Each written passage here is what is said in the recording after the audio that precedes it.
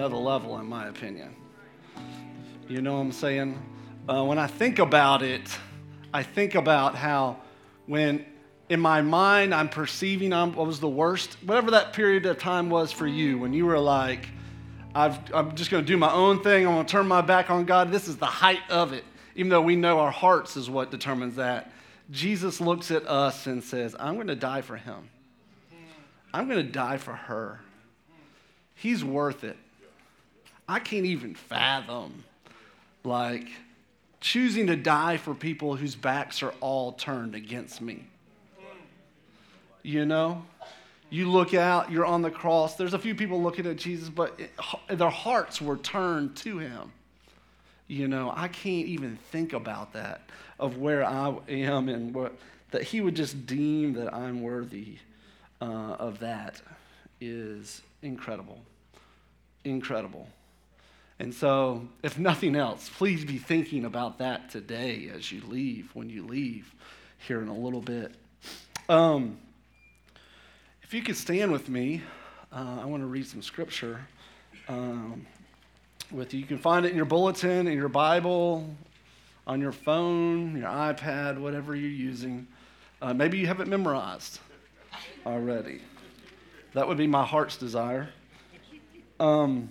Matthew 7:12 through 20. I'll just read it and just please follow along. It says this: Therefore, whatever you want others to do for you, do also the same for them. This is the law and the prophets. Enter through the narrow gate, for the gate is wide and the road is broad that leads to destruction, and there are many who go through it. How narrow is the gate and difficult the road that leads to life, and few find it.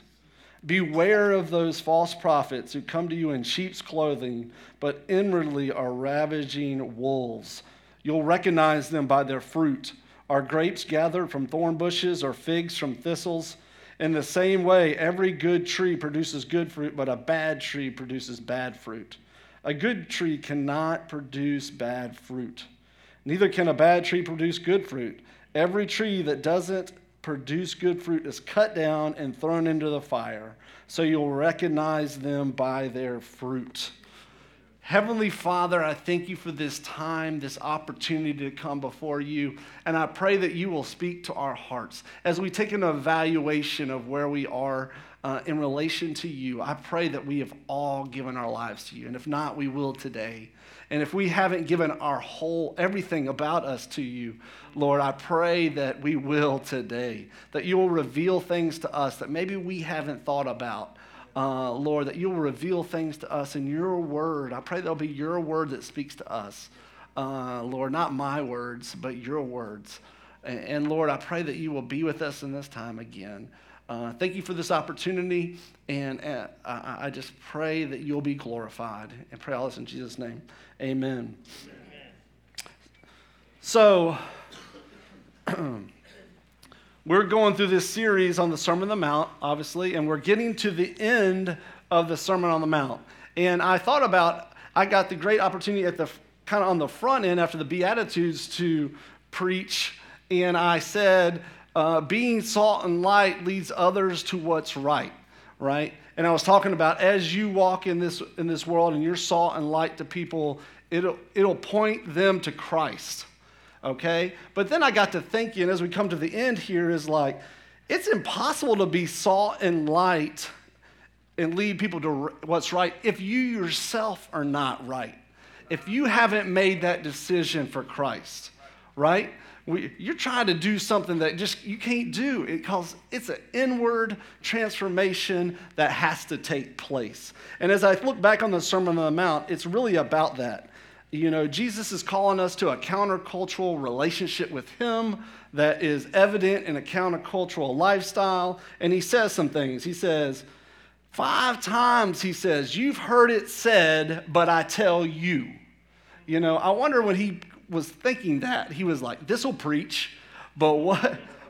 You've heard it said, but I tell you 5 times. And he was talking about murder, adultery, telling the truth, what to do when someone wrongs you, loving your enemies, all these things that they had heard that just deal with the outside stuff, but he takes it a step and goes inside He changes it up and says, no, it's about where your heart is, right? And I think about what you've heard, that statement. I think about students always tell me, they go, I'm not listening to what they're saying, I'm just listening to the beat. Have you heard that? Have you ever told somebody that about a song that you know is inappropriate, that you're listening to, and you're like, I'm not listening to the words, I'm just listening to the beat. But it is really the words that are changing you, right? You know, I guarantee you, if song Yeah came on and we heard do do do do, you know, everybody up, you know, we would think it doesn't matter what is being said, but what it does, and what he could be saying all kinds of crazy stuff. We'd just be going, yeah, just going right along with it, and then we find ourselves going on in life, right, in the wrong direction. You've heard it said, but I tell you. Then he goes on to do this. He gives us some warnings. And if Jesus gives you some warnings, you probably should take advice. It's not like a lifeguard saying, hey, don't swim after you've eaten, or whatever these warnings are. Hey, warning, slow down, children ahead. People buzz through there. You know, warning, all these warnings, and we just still do it. But if Jesus is giving you a warning, you probably should pay attention. And he says, and he starts out by saying this, be careful not to practice your righteousness in front of other people, And I wonder, and I know for sure the answer to this is yes. Later, it's going to be declared that no one is righteous, not even one. So our righteousness is really not any kind of righteousness. And he's saying this in relation to almost like religious activities, giving, praying, fasting. We want them to know, you know, God of Abraham, Isaac, David, all the people we just think of, and we just sound so serious, and we just go and do it, right? We think of all these things. We do it in front of other people. That righteousness is not what you want. Then he gives some specific things not to do. Collect possessions, worry about your life, or judge people. You know, then he does a pivot, and he starts saying, hey, but I want you to keep asking, keep searching, keep knocking. And I'm thankful for this sermon. And it's a great sermon, and it's like it's the first sermon, so I'm wondering, then he comes to this statement that we're going to start with. He says, therefore. And I wonder if they hadn't heard a sermon before, so I wonder if they thought, oh, this is what a pastor does when he's about to close. You know, he's like, one more thing, just in closing, all that kind of stuff. They've been sitting around, listening to him talk. Are they sitting on rocks? Are they sitting on, church pews can be some of the most uncomfortable things you sit on. And are they wondering what's going on? And they're sitting there, and he goes, therefore. All right? And some people are looking at their watches, phones, got to make their fantasy lineup correct. Got only a few more minutes. And I'm wondering what they're thinking. And he goes, whatever you want people to do for you. And I bet you everybody's head went up because that list is long. Isn't it? Yeah. That list is long. We joke about artists. You hear about these musicians that have these incredible show riders that you have to do for them in order for them to show up. But many of us walk around with some show riders about how people are to treat us in order for us to be in a relationship with them. You know, we say all these things. Aerosmith is a band that I listened to occasionally back in the day. You had to have red Skittles only for them. And I appreciate that because I only want to eat red Skittles too. We pick them out, but that was one of their things. Then I was looking at Beyonce's show rider, and it is pretty intense. Let me read this to you. She requires that the temperature in the room be 78 degrees at all times. 4 brand new white towels, 2 for her face, 2 for her body in the bathroom. She cannot have any sign of Coca-Cola anywhere, just in case there's a photo because she's sponsored by Pepsi. So we're the opposite. Me and her are the opposite. She's got to have 1 case of Aquafina water, half cold, half room temperature, 1 hot tea set up, sliced lemon wedges, rose-scented candles, a lighter for those candles. It says a CD player, so this was obviously a dated list. Who knows what she wanted. But we walk around with a show rider, plane tickets, right? And he's saying that, therefore, whatever you want others to do for you, and it's easy to think about that, but then he goes on to say, do the same for them. This is the law and the prophets. And I have a feeling the list of what we're willing to do for other people is a lot shorter than the list that we want done for us. And I'm going to say this, and I felt like it was the Lord's like, Mike, say this, it wrecked my own heart. It says, the gap between what you want others to do for you and what you are willing to do for them is a direct measurement of your relationship with Christ. The gap between what you want others to do for you and what you're willing to do for them is a measurement of our relationship with Christ. Does he have our whole heart? Does he have a quarter of it? Does he have half of it? It's not a piece of chicken, you know. It is our hearts, and he wants it all. He wants everything. And here's the thing, like, our demands of what we want from others will change as we are following Christ, as well as what we're willing to do for others will change. So some of our ridiculous is going to come down, right? And some of what we're willing to do will go up, and it'll meet because of God transforming our lives. But I thought about this. True righteousness, when righteousness of Christ, it just leads and burrs in us a self-denial. You know, Jesus reigning in our lives is going to lead to us saying no to ourselves more and more and more, and our natural tendencies to do whatever we feel like we want to do. You know, and Jesus set the example on this. In Philippians, he said, in Philippians 2:5, it says, make your attitude that of Christ Jesus, who, existing in the form of God, did not consider equality with God as something to be used for his own advantage. Instead, he emptied himself by assuming the form of a slave, taking on the likeness of men, and when he had come as a man in his internal form, he humbled himself by becoming obedient to the point of death, even death on a cross. For this reason, God also highly exalted him, gave him the name that is above every name, so that at the name of Jesus, every knee should bow, of those who are in heaven and on earth and under the earth, and every tongue should confess that Jesus is Lord, to the glory of God the Father. Then it goes on to say, so then, my dear friends, just as you have always obeyed, not only in my presence, but now even more in my absence, work out your salvation with fear and trembling. This is key. For it is God who is working in you, enabling you both to will and to act for his good purpose. You were a good purchase, but purpose. And he sets the example. Jesus never calls us to anything he hasn't already done. You know? So he's going to be walking with us. So many times we try to relate to folks and we can't, but Jesus can relate to us. You know, not everything's the same, but he's been through it. He's walked through it. He went through the valley of death first.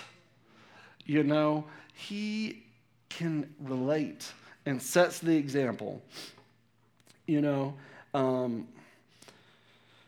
and Jesus is going to now describe what this path looks like that he's calling us to. It's a road that leads to life.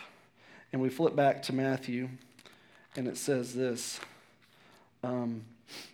Enter through the narrow gate, for the gate is wide and the road is broad that leads to destruction, and there are many who go through it. How narrow is the gate and difficult the road that leads to life, and few find it. My dad used to say when he was teaching me how to drive with the flow of traffic. You know? So that meant if everyone was going 85 miles an hour, you go 85 miles an hour. But if it also meant if everybody was going 30 miles an hour, you still tried to drive 85 miles an hour. You know, but he was teaching me, go with the flow of traffic. Just go. And sometimes when I first went to a Colts game, I was like, I don't know where to go here. I'm just going to follow the crowd. We just follow the crowd in so many things in life that we can't afford to be following the crowd on. You know what I'm saying? We just don't just do it because everybody else is doing it. It sounds like a parent thing to say, if everybody jumped off a bridge, would you jump off a bridge? No, but in our actions, we end up doing that, don't we? We go crazy because we're following the crowd. But this is even more personal than that. Like, not just the crowd talking about what we see, but our hearts. Matthew Henry said this: it's easier to set a man against all the world than against himself. Let me say that again.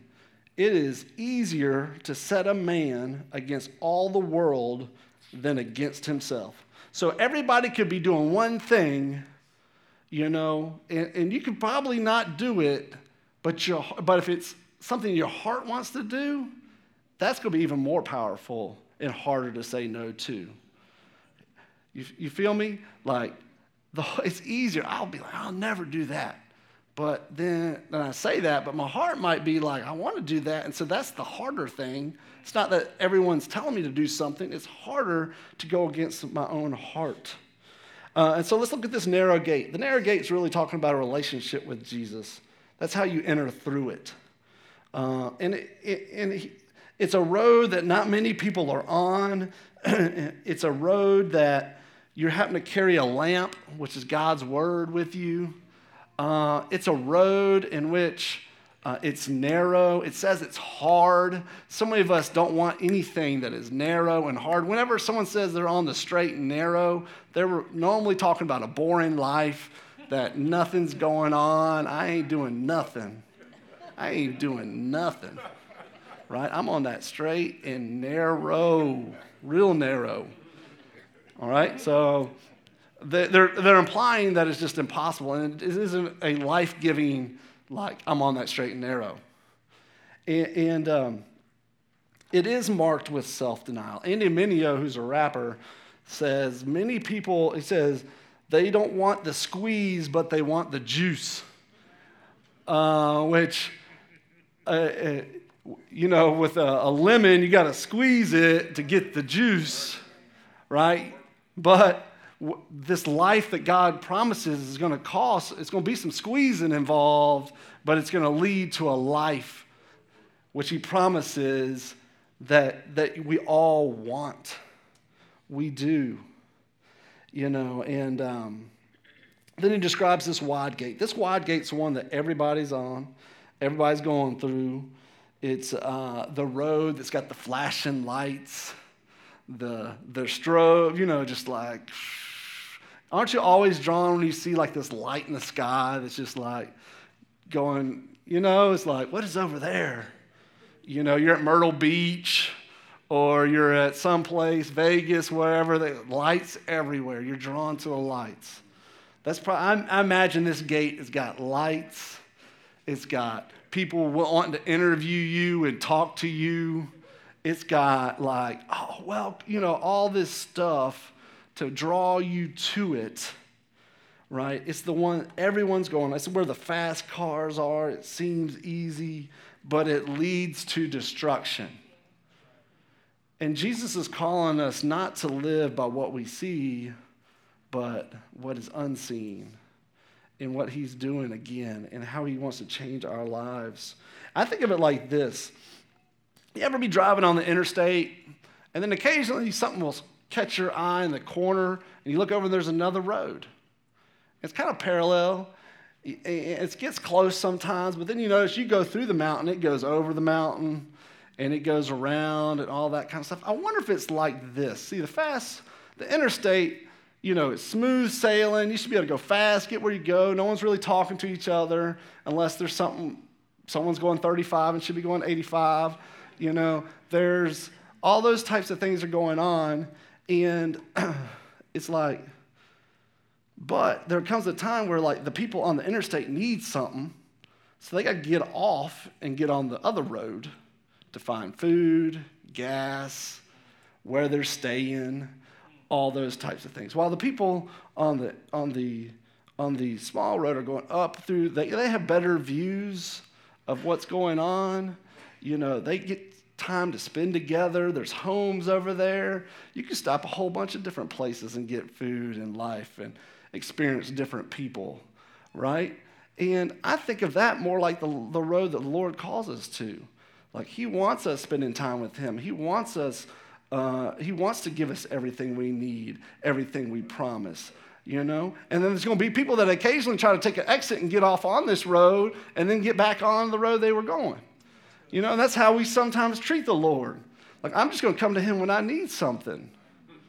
I'm going to get off on this exit because, I see there's a Chipotle here, a Chick-fil-A, right? Or whatever it may be. There's a gas station. And so Jesus is calling us to a road that maybe is less traveled. It takes a little bit more time, but it's going to lead to life. It's going to lead to the things, it's going to contain all the things that you need. Better views, you know, better just everything. More importantly, you're with him. And that's what it's about. And so we have to choose. What are we going to do? Are we going to choose the narrow road, or the wide, broad road, one that leads to destruction and one that leads to life? But the enemy is tricky. When you're thinking about this and you're hearing this message, it's like, oh, maybe I've been choosing the wrong thing. He's going to bring some people along that try to guide you the wrong way, right? And it says these false prophets they're going to come in the Lord's name. They're going to claim his words. They're going to appear to help, but they are only doing that on the outside. They appear to be sheep, but really on the inside, they're ravaging wolves, the arch enemy of the sheep. In one of the commentaries, it says, false prophets does not only mean false preachers who proclaim a false gospel, but primarily false professors of the faith in Christ. Their inward nature has not changed. They merely wear the outside guise of a sheep. 2 Peter 1:4 says, through these, talking about promises, he has given us very great and precious promises so that through them you may participate in the divine nature and escape the corruption in the world caused by evil desires. I imagine these people, in today's world, would have the lights. They would be pointing you a certain direction. They would look like they know what they're doing, whistles. They would have... maybe it's like they've hired some people to look like police officers directing traffic to get you to go this way. No, this way. No, but GPS says go that way. The Bible says go that way. No. Go this way. Go this way. What these false prophets are doing all the time. And it might not even be like that. It might be that person at work just whispering in your ear, you deserve better. Or that woman in the office, or that woman at the pool that you caught your eye. I wish things were like that, or whatever you're thinking, leads you just the wrong way. Maybe that person that slides into your DMs on Twitter or on Instagram, they just with a different message than what's right. Or maybe it's that student inviting you to some house party if you're in college or high school that everybody's going to be there. Come on, you don't want to miss out. And it goes south in a hurry. They claim that they're going the right way, but really they're going the wrong way. So how do you tell? It says you need to observe the fruit that they're producing. In my house growing up, we had a bunch of trees, but we had two trees in particular. There was a pear tree and there was an apple tree. I can't tell you the difference between the two, except, they both had bark. They both had branches with leaves. I assume they had roots all those types of things. I didn't know what type of tree it was until the fruit. Oh, that's a pear. Oh, that's the apple tree. Eventually I learned, that's what those were. We're supposed to judge the fruit. We're supposed to look at it. But we can only do that if we know what's authentic, what the real thing is. You could tell me that was an apple my whole life, but it really be a pear. I need to find a way, and it's through God's word to know that, no, that ain't right. That's not no apple. That's a pear. Kind of like you hear all the time, the Secret Service don't study the fake dollar bills. They study the real dollar bill so that then they know when they see a fake one that it's fake. There's too many fakes. So Jesus says this here. He gives you a couple of ways to observe, and he talks about what kind of fruit we're trying to observe. It's like the fruit of the Spirit. You should be observing their Christian character, the Beatitudes. You should be observing the fruit of their lips. What are they talking about? Are they praising the Lord? Hebrews 13 and 15. You should judge the fruit of their living. Is it holy? Romans 6:22. Their good works. Colossians 1:10. How many lost souls have been won to Christ? Romans 1:13. This fruit, we can inspect it, look at it, make sure you know. A real good fruit is looking like these things versus the bad fruit. And the difference of biting into the wrong fruit is life and death.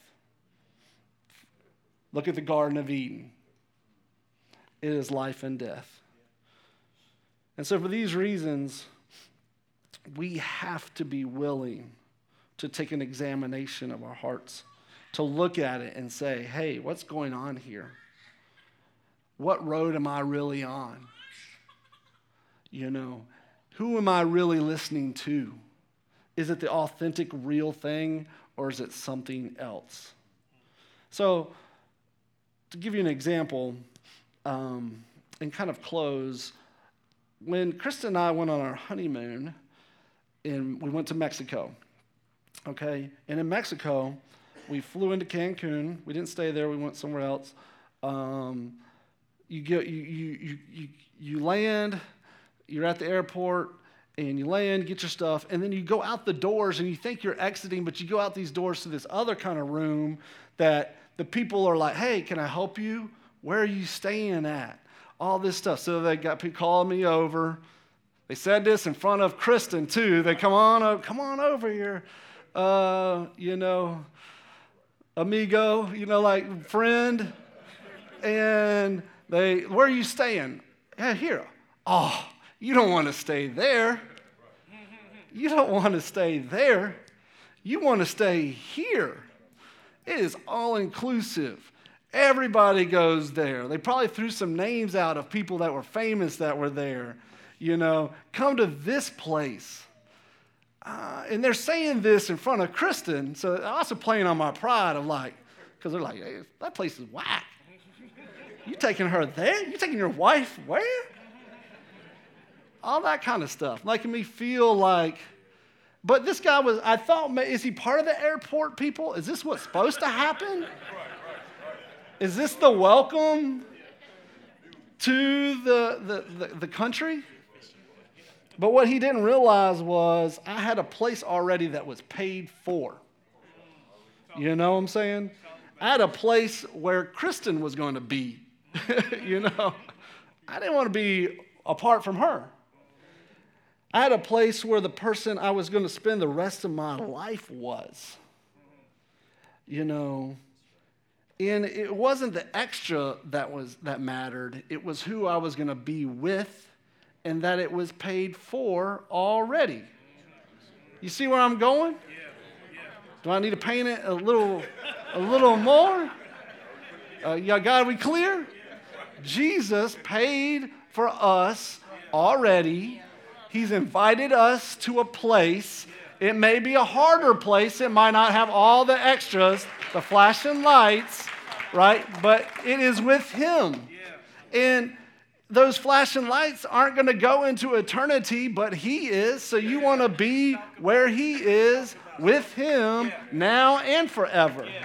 And so what are we going to do as believers? I'm tired of myself, and let me just speak for me, choosing the flashy lights as opposed to where Jesus is. I have to confess the distance between what I want others to do for me is a lot, and what I'm willing to do for them is a lot greater than I want to just proclaim out here to everyone. If you put it up on the screen, I'm heading for that door right there. You know what I'm saying? Like, it's the distance. But that distance can grow closer and closer and be more in line as I'm walking with the Lord and being in His Word and studying what He wants me to study. It isn't a boring, straight, and narrow road. You know, it's not. It's not a boring road.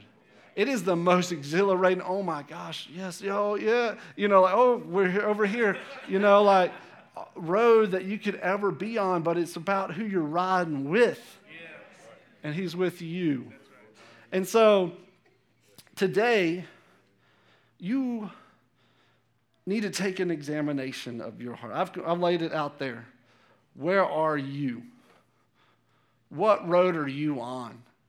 Consider this an opportunity. Consider this a roadblock in which you get this service today, which you can choose to go. You know how you're riding down the road and it'll be like you got to go left or right, and you're trying to decide which side's going to be the one with the most trucks on, cars, and we're going to go slow or fast. And this is that time where you're going to choose the Lord's way or our own way. One's going to lead to destruction, and one's going to lead to life. And I pray for each one of us that we're choosing the one that leads to life. And not just life here now, but life for eternity. Life for eternity. Let me close this in prayer. Gracious Lord, I thank you for today. I thank you for this opportunity. I pray that we will choose what is right. You give us a choice. We can be on